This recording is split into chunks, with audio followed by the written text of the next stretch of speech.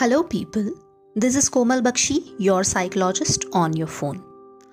आज का सवाल है अनवांटेड या फिर नेगेटिव थॉट्स तभी क्यों धाबा बोलते हैं जबकि हम रिलैक्स या फिर फोकस करने की कोशिश करते हैं। आइए समझते हैं व्हाई दिस। अनवांटेड या अनचाहे ख्याल, नेगेटिव ख्याल आपके दिमाग में तभी क्यों आते हैं जब आप आराम करने की कोशिश करते हैं, जब आप रिलैक्स करने की कोशिश करते हैं। इसका जवाब है it's because brain automation. Brain उन फाइल्स को, उन बातों को, उन बिहेवियर्स को ऑटोमेशन में डाल देता है जिन्हें आप एक बार, दो बार, तीन बार रिपीट करते हैं। When you repeat something once, twice, thrice, your brain thinks ये आपके लिए बहुत ज़रूरी बात, बिहेवियर या थॉट है।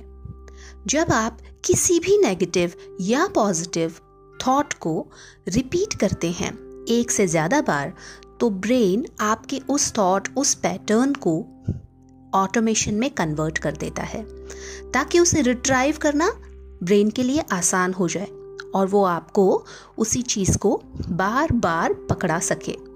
अब ब्रेन ऐसा क्यों करता है? क्योंकि ब्रेन के पास करने के लिए बहुत कुछ है।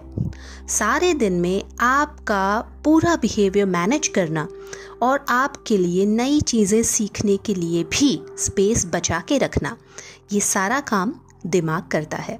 दिमाग को अपनी चीज़ों को ऑटोमेशन, इंटेलिजेंटली ऑटोमेटेड वर्जन में रखना पसंद है। जब आप किसी भी बिहेवियर या किसी भी थॉट को मल्टीपल टाइम रिपीट करते हैं तो ब्रेन को ये नहीं पता कि ये चीज़ आपके लिए अच्छी है या बुरी, पॉजिटिव है या नेगेटिव।